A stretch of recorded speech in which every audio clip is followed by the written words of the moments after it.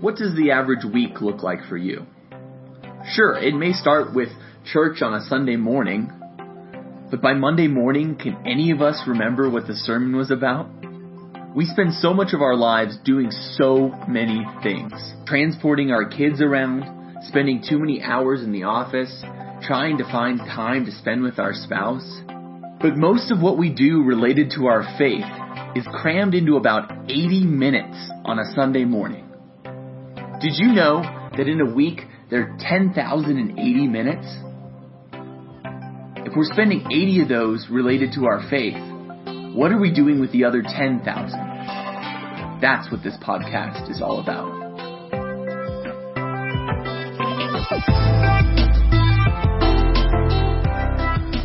Yeah, we're going to do this podcast, and we're going to be covering all sorts of different things, but it is about those 10,000 minutes. It's about how we live our life and how we can bring faith into every single one of those minutes and not just leave it with our church on Sunday mornings. So what we're going to do is all sorts of different things. We're going to dive deeper into some of the messages on a Sunday, things that we can't cover. We're going to cover questions that you might have. We might bring in a third or fourth person into this podcast if there's an expert we can ask for an opinion from. And we're just really trying to figure out how can we take faith and apply it to our lives.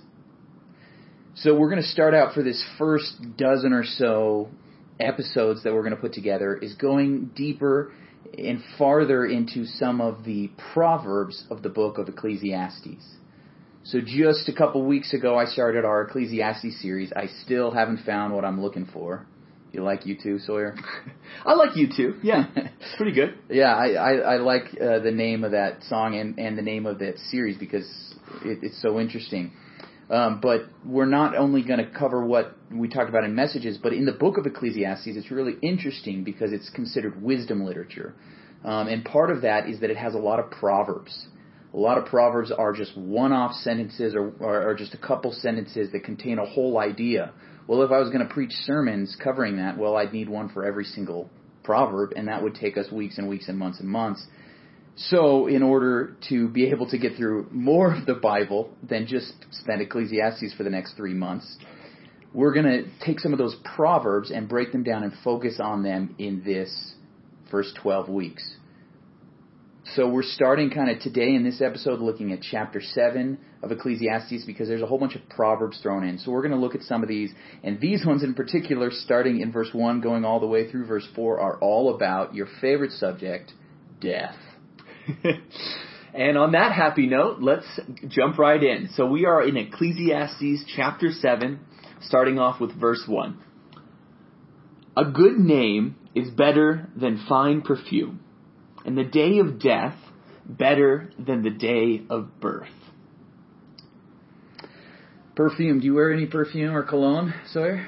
You know, when Sarah and I go out on a date, you know, I put a few spurts up here now and again, but Sarah really likes to wear perfume. I mean, she's never been like a name brand person, you know, like Tommy Hilfiger or Chanel or I don't know what popular perfumes are. But what about you? No. No? I'm not a cologne guy. Not a cologne guy. More of a natural. I once had a can of Bod, or what was it called? Bod? Oh, yeah, Bod. Remember that? And I don't know where I got it from, but one of my friends came over in high school and poured it out. I think it was on purpose, in my bedroom, and it just stunk for months, and I swore off I would never use cologne ever again. Yeah. But it's weird, though, right? So he says, like, a good name is better than fine perfume. So I think we often think perfume nowadays is like he gives that extra bit of scent, right? Mm-hmm. But you have to think about who he's writing to originally. These were people who were not consistently bathing. They maybe had a bath every couple of months. Like, these were smelly people, let alone that they didn't have a very good waste system. So they, of all people, needed perfume. Yeah. They had to drench themselves to cover their natural smell. Mm-hmm. And he says, even more than that, even more that's something that's going to make you actually smell decent, is a good name. And so I think what he's getting at in this is that not only should we be people that try to make our external selves look good, but that we actually carry a reputation that we're known as a good person, that our name carries weight. So basically what it's saying is that your reputation is more important than even your hygiene. Even your hygiene. That's good. That's good. You know, I think that's really important. I remember once in college, as an exercise, my Bible study leader, Dave, had us think about the end of our life and what we'd want either written on our tombstone or said as a eulogy written about us. And just thinking, what's that reputation you want when you die? You know, that reputation that you have at the end. And then he said, okay, now that you've written that down, that was the exercise, now think back. What is it going to take so that 30, 40, 50, 70 years from now, you know, I was 18 at the time.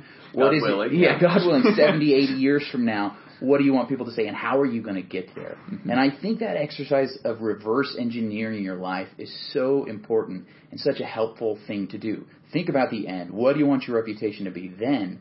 And now what do I have to do now to make that possible? Yeah. That's such a great idea because I think it's really easy for us to get wrapped up in, well, I have all these goals, like how am I going to achieve them? But if you actually think about what are people going to remember about you and focus on that, I think that's way more significant.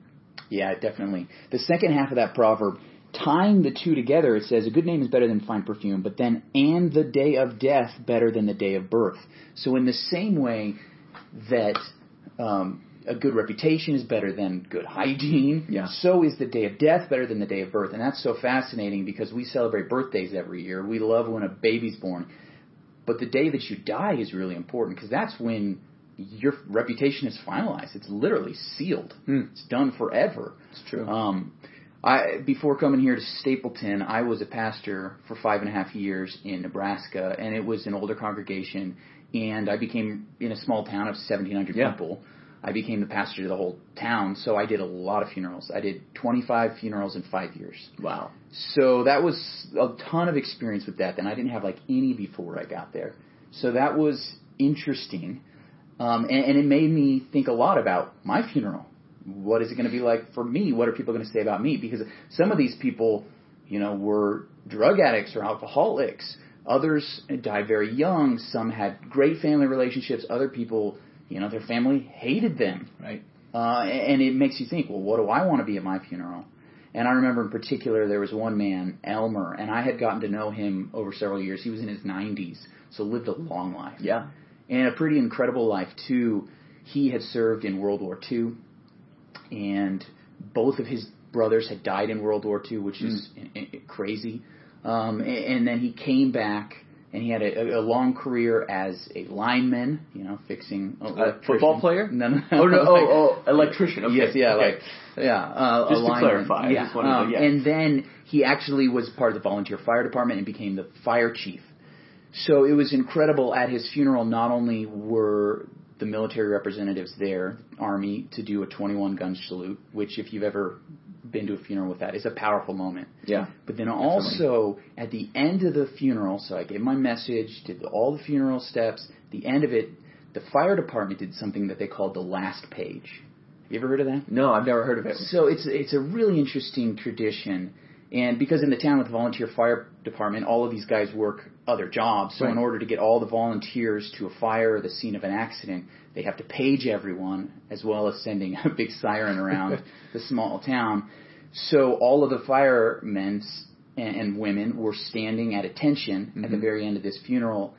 And the operator sent out a last page. So all of their beepers went off at the same time. And they gave a signal saying, this is the last page for Elmer. And it was such a powerful moment.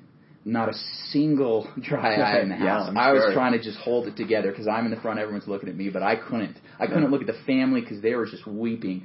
But it was such a powerful moment because this man, not only had he served his country, willing to give his life in World War II, but then he had come and daily and weekly been willing to give his life as a fireman. And it was so powerful because that was his reputation. Even in his 90s, which, I don't know, if you've ever been to a funeral of someone in their 90s, there's not very many people left around that they're friends. They're all true. dead. But his funeral was packed. It was packed because he had set up a life with a good reputation. And he had staked his life on it. Yeah. That's awesome. Yep. That's really awesome. Yeah, I hope I can have a funeral like that too. You know, I want to reverse engineer. What do I have to do now so that I could have that kind of good reputation on the day of my death? Yeah. Yeah, I want the same thing. I think all of us do, if we're honest. It's kind of morbid to think about death, but if we use it as a motivator for how we're going to live our life, I think it's doing it right. It's doing how you should be living. So verse 2. It is better to go to a house of mourning than to a house of feasting. For death is the destiny of everyone, and the living should take this to heart. This verse hits me. Death is the destiny of everyone. You guys know, I'm a pretty young guy, like 27 years old.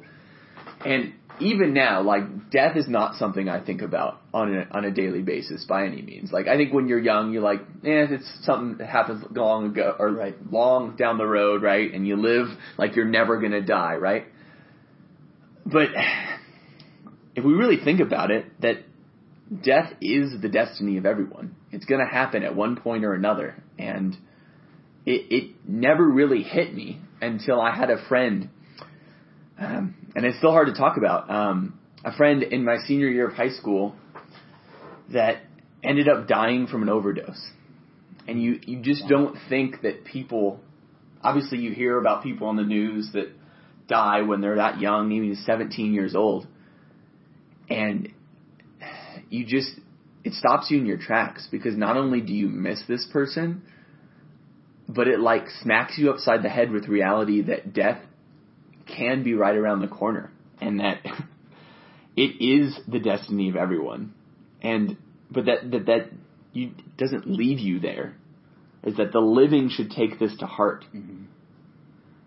And that obviously we're going to miss that person. And I still miss my friend, but that it gives you some sense of motivation for life. Is that you, in order to live well, you want to have a healthy fear of death. Yeah. Not just fear. Not just fear, because as Christians, I mean, we're promised that we don't need to fear death. But it doesn't mean we should ignore it either. Right. I think it's so interesting here that it says it's better to go to a house of mourning than to a house of feasting. You know, we think feast, party, that's where life is, right? At the big moments, the parties. But it's saying it's better, it's more wise to go to a house of mourning. So it's better to think about death. You know, and this is a hard thing for us to do because it seems so counterintuitive, but it can be a beneficial thing. I think we got this idea from Beth Moore, and now I think back, but one time Melissa and I were in Lincoln, Nebraska, and we would just travel. There was about an hour and a half from our town, and we were just trying to figure out what to do, and we drove by this beautiful, what we thought was a park. So we pulled in. Well, it turns out it was a cemetery. But instead of turning around, we brought our lunch that we had just bought, and we went into the cemetery. We found a park bench next to a lake, next to some headstones, right? And we sat there, had our lunch, and talked, and it was really powerful. Now, I'm sure it was. I don't want to question that.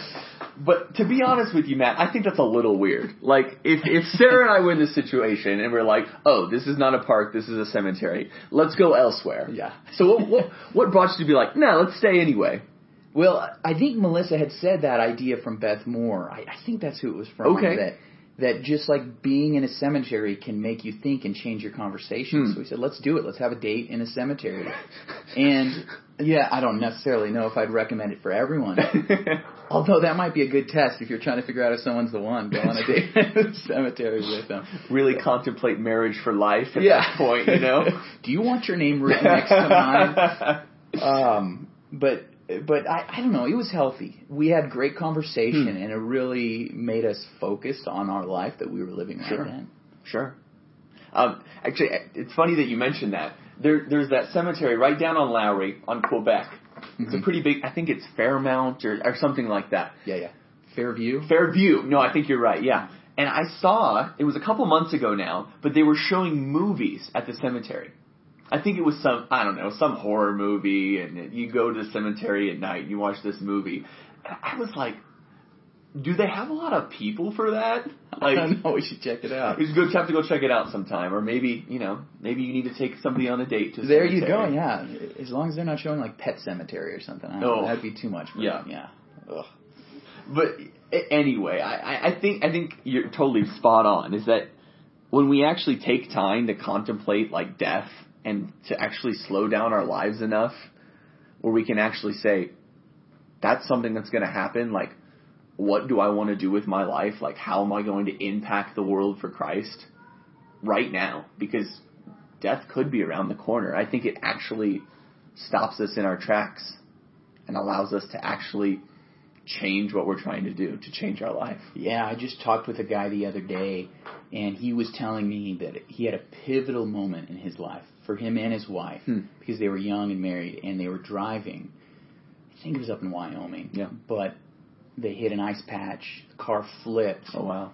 And in an accident that totaled the vehicle and should have killed them, they both walked away unscathed. Yeah. But being that close to death, like, changed everything about them. They decided they were going to have kids. They changed career path. They moved. They changed so much about how they lived. He said it changed everything just to think about death and the reality of it. Yeah. I think that's why Solomon would even say that. The living should take this to heart. Yeah. It's for the living. I think it's interesting. This whole section of Proverbs is all about these things that are almost counterintuitive. Mm-hmm. Counterintuitive. I think the next one is the same way. Yeah. Well, let's look at it. Frustration is better than laughter because a sad face is good for the heart. I think most of us, on the first pass on that, I was like, frustration is better than laughter. Is it?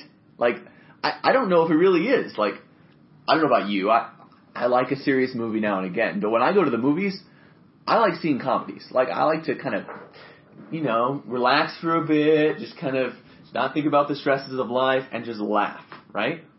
So, like, Solomon's like, no.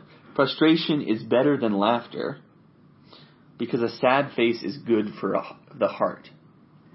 Yeah, I mean, once again, this is like a counterintuitive thing. Very. Because laughter, yeah, that's fun. Mm-hmm. Those moments of happiness are fun. But it's sometimes the frustrating times or the very sad times, like grief, like we've said, can make you think about your life better. And in fact, will lead eventually to the most happiness. Most people think, it's just laughing, it's jokes. That's the good part about life. But actually, those moments that are really hard, frustrating, and sad create the deepest growth in our own lives. I've experienced that myself. The hardest times in my life, whether it's the frustration sometimes of being a pastor and struggling to figure something out, or the grief that Melissa and I have experienced with things like miscarriages, like those moments, I feel like we've grown so much more as people and as followers of Jesus, way more than the happy times. Yeah, it's true. Have you noticed that in your life too, sir? I definitely have. I mean, as I talked kind of about in my last sermon, like that first year of being out here in Denver, like Sarah and I's first year of marriage, and just the difficulty of never seeing one another, of the difficulties of seminary, and just that focused time of studying and trying to make ends meet. And man, that was like the hardest time in our lives, but I think it really like brought us together as a couple and certainly brought us closer to God and relying on Him to actually sustain us. Because, I mean, it's easy to forget that when we're happy, we focus on ourselves. And it's in those moments of frustration and those challenges, in that grief even, that draws us back to God. Yep. Yeah. That's good. Yeah, frustration, grief.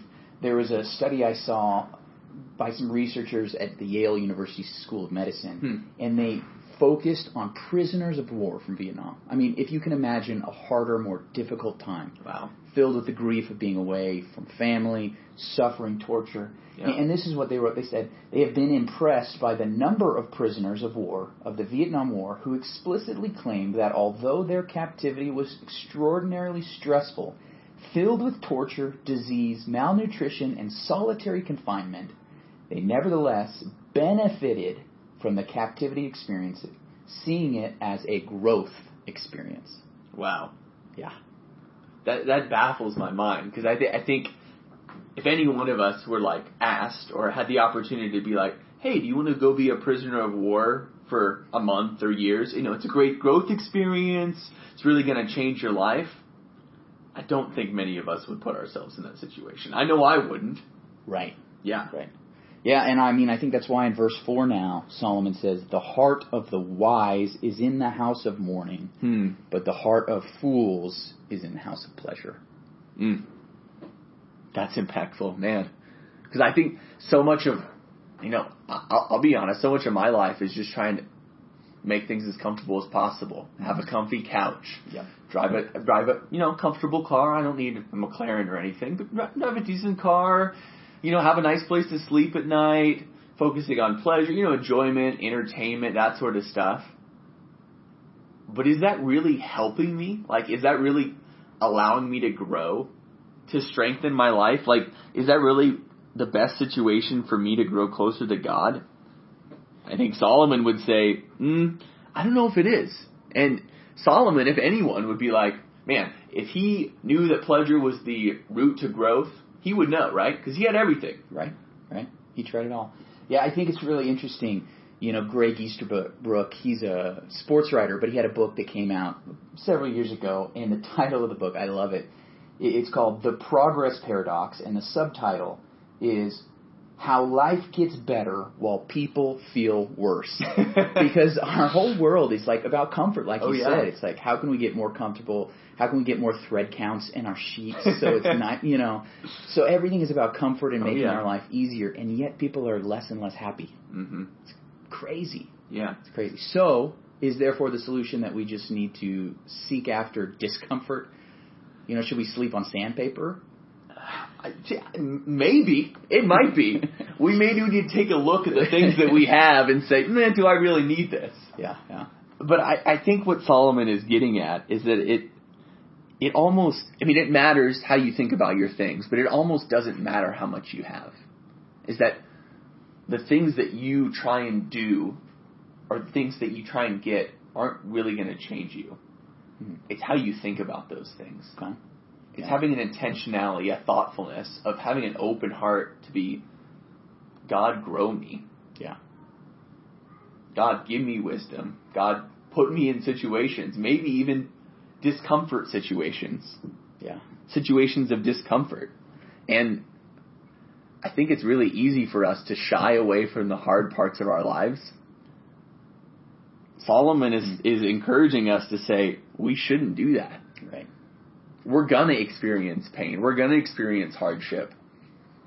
And it's going to be bad. It's going to be difficult. But it can also change us. It can mold us.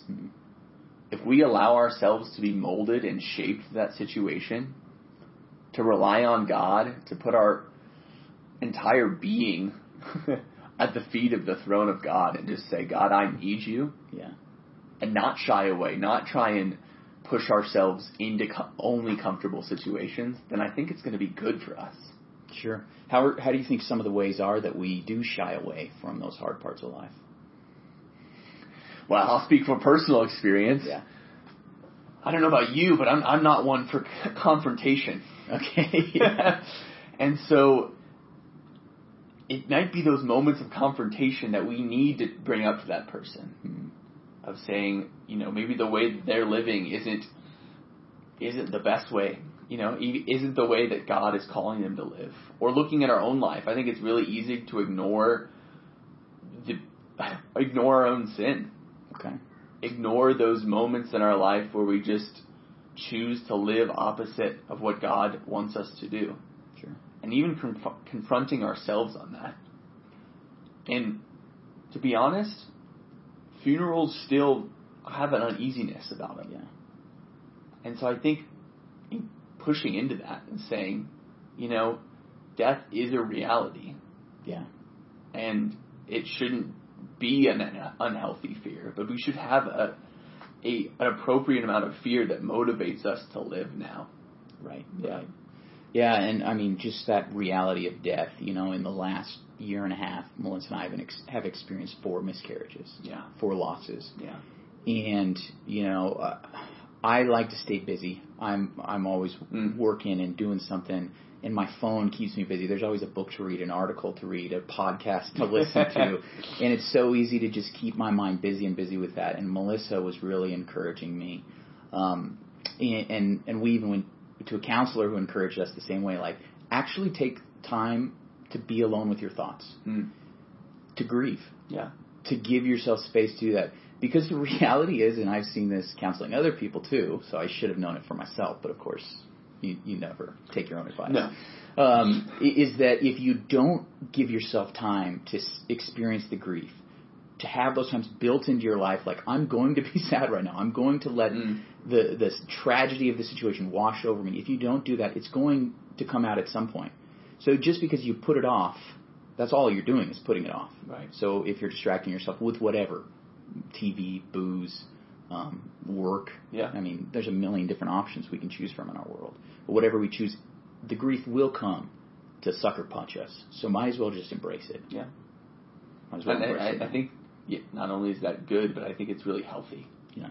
I think it's often in those times where we're avoiding grief or we're avoiding pain that we turn to those other things to kind of fill that void. Right.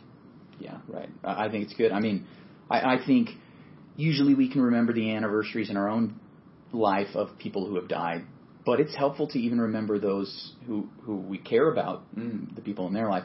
You know, I don't really think as much about necessarily my wife's grandparents who passed away.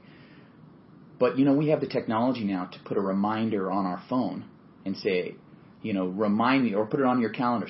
So every year I remember them, and remember to bring it up for my wife too, not in a negative way, like, but it's a good thing to remember the people that have gone, to remember the death. And you know, the older we get, you and I will probably have more and more of those things to remember their lives. And I think it will help us focus our own lives. Yeah, absolutely. And not only that, but I think encouraging the people, acknowledging that they're grieving on that day. Yep. And just saying, hey, I know what you're going through. I'm here for you. Yep, don't just make some stupid little joke to avoid a tense situation. Have you ever done that? Oh, yeah. Many a time. I'm a pro at that. Yeah, pro at making the joke just because somebody else is sad. No. Embrace that moment. Yeah. Embrace that moment. Yeah. I think for me, as we look through these verses, I think that slowing down piece is so true. Because it's so easy to get wrapped up in all the things that we have to do or the latest alert on our phone. So I want to challenge you, and I want to challenge me. Okay. Right now. Yeah. And maybe even the listeners out there, just to take maybe 5 minutes. Maybe do it right now even. Stop. Listen to what I'm going to say, and then pause the podcast and actually take 5 minutes to think about your own life. The legacy you want to live, maybe even what you want on your tombstone. Mourn if you need to mourn. If you've been putting mourning off on the back burner for somebody in your life, something that you've lost, take the time to mourn, even if it's only for 5 minutes. Yeah. And just think, reflect, and acknowledge your sadness, and just accept God's overwhelming love for you. Because God wants us to grieve. I mean, Jesus at the loss of Lazarus, even though he was just about to heal and bring him back to life, he wept. Sure. He cried. He spent the whole night before he died. Yeah. In tears. Yeah. Jesus was great at being authentic and honest to his emotions. Yeah. And I think that's a model that we need to follow, even if it's only for these 5 minutes. Sure. Well, we're not going to hold you up any longer. This is the end of our first podcast, the 10,000, the podcast. There you go, 10,000. So that's the end of our first episode, and we'd love to have you come back next week. If you liked it, share this on social media, even rate it on iTunes. We'd appreciate that so that we can kind of get this podcast out there and get going. We'll see you next week, and think about death and hardship, and it's going to make your life better. Sweeter, and I gave forgiveness I've been denying. And he said, someday I hope you get the chance to live like you were dying.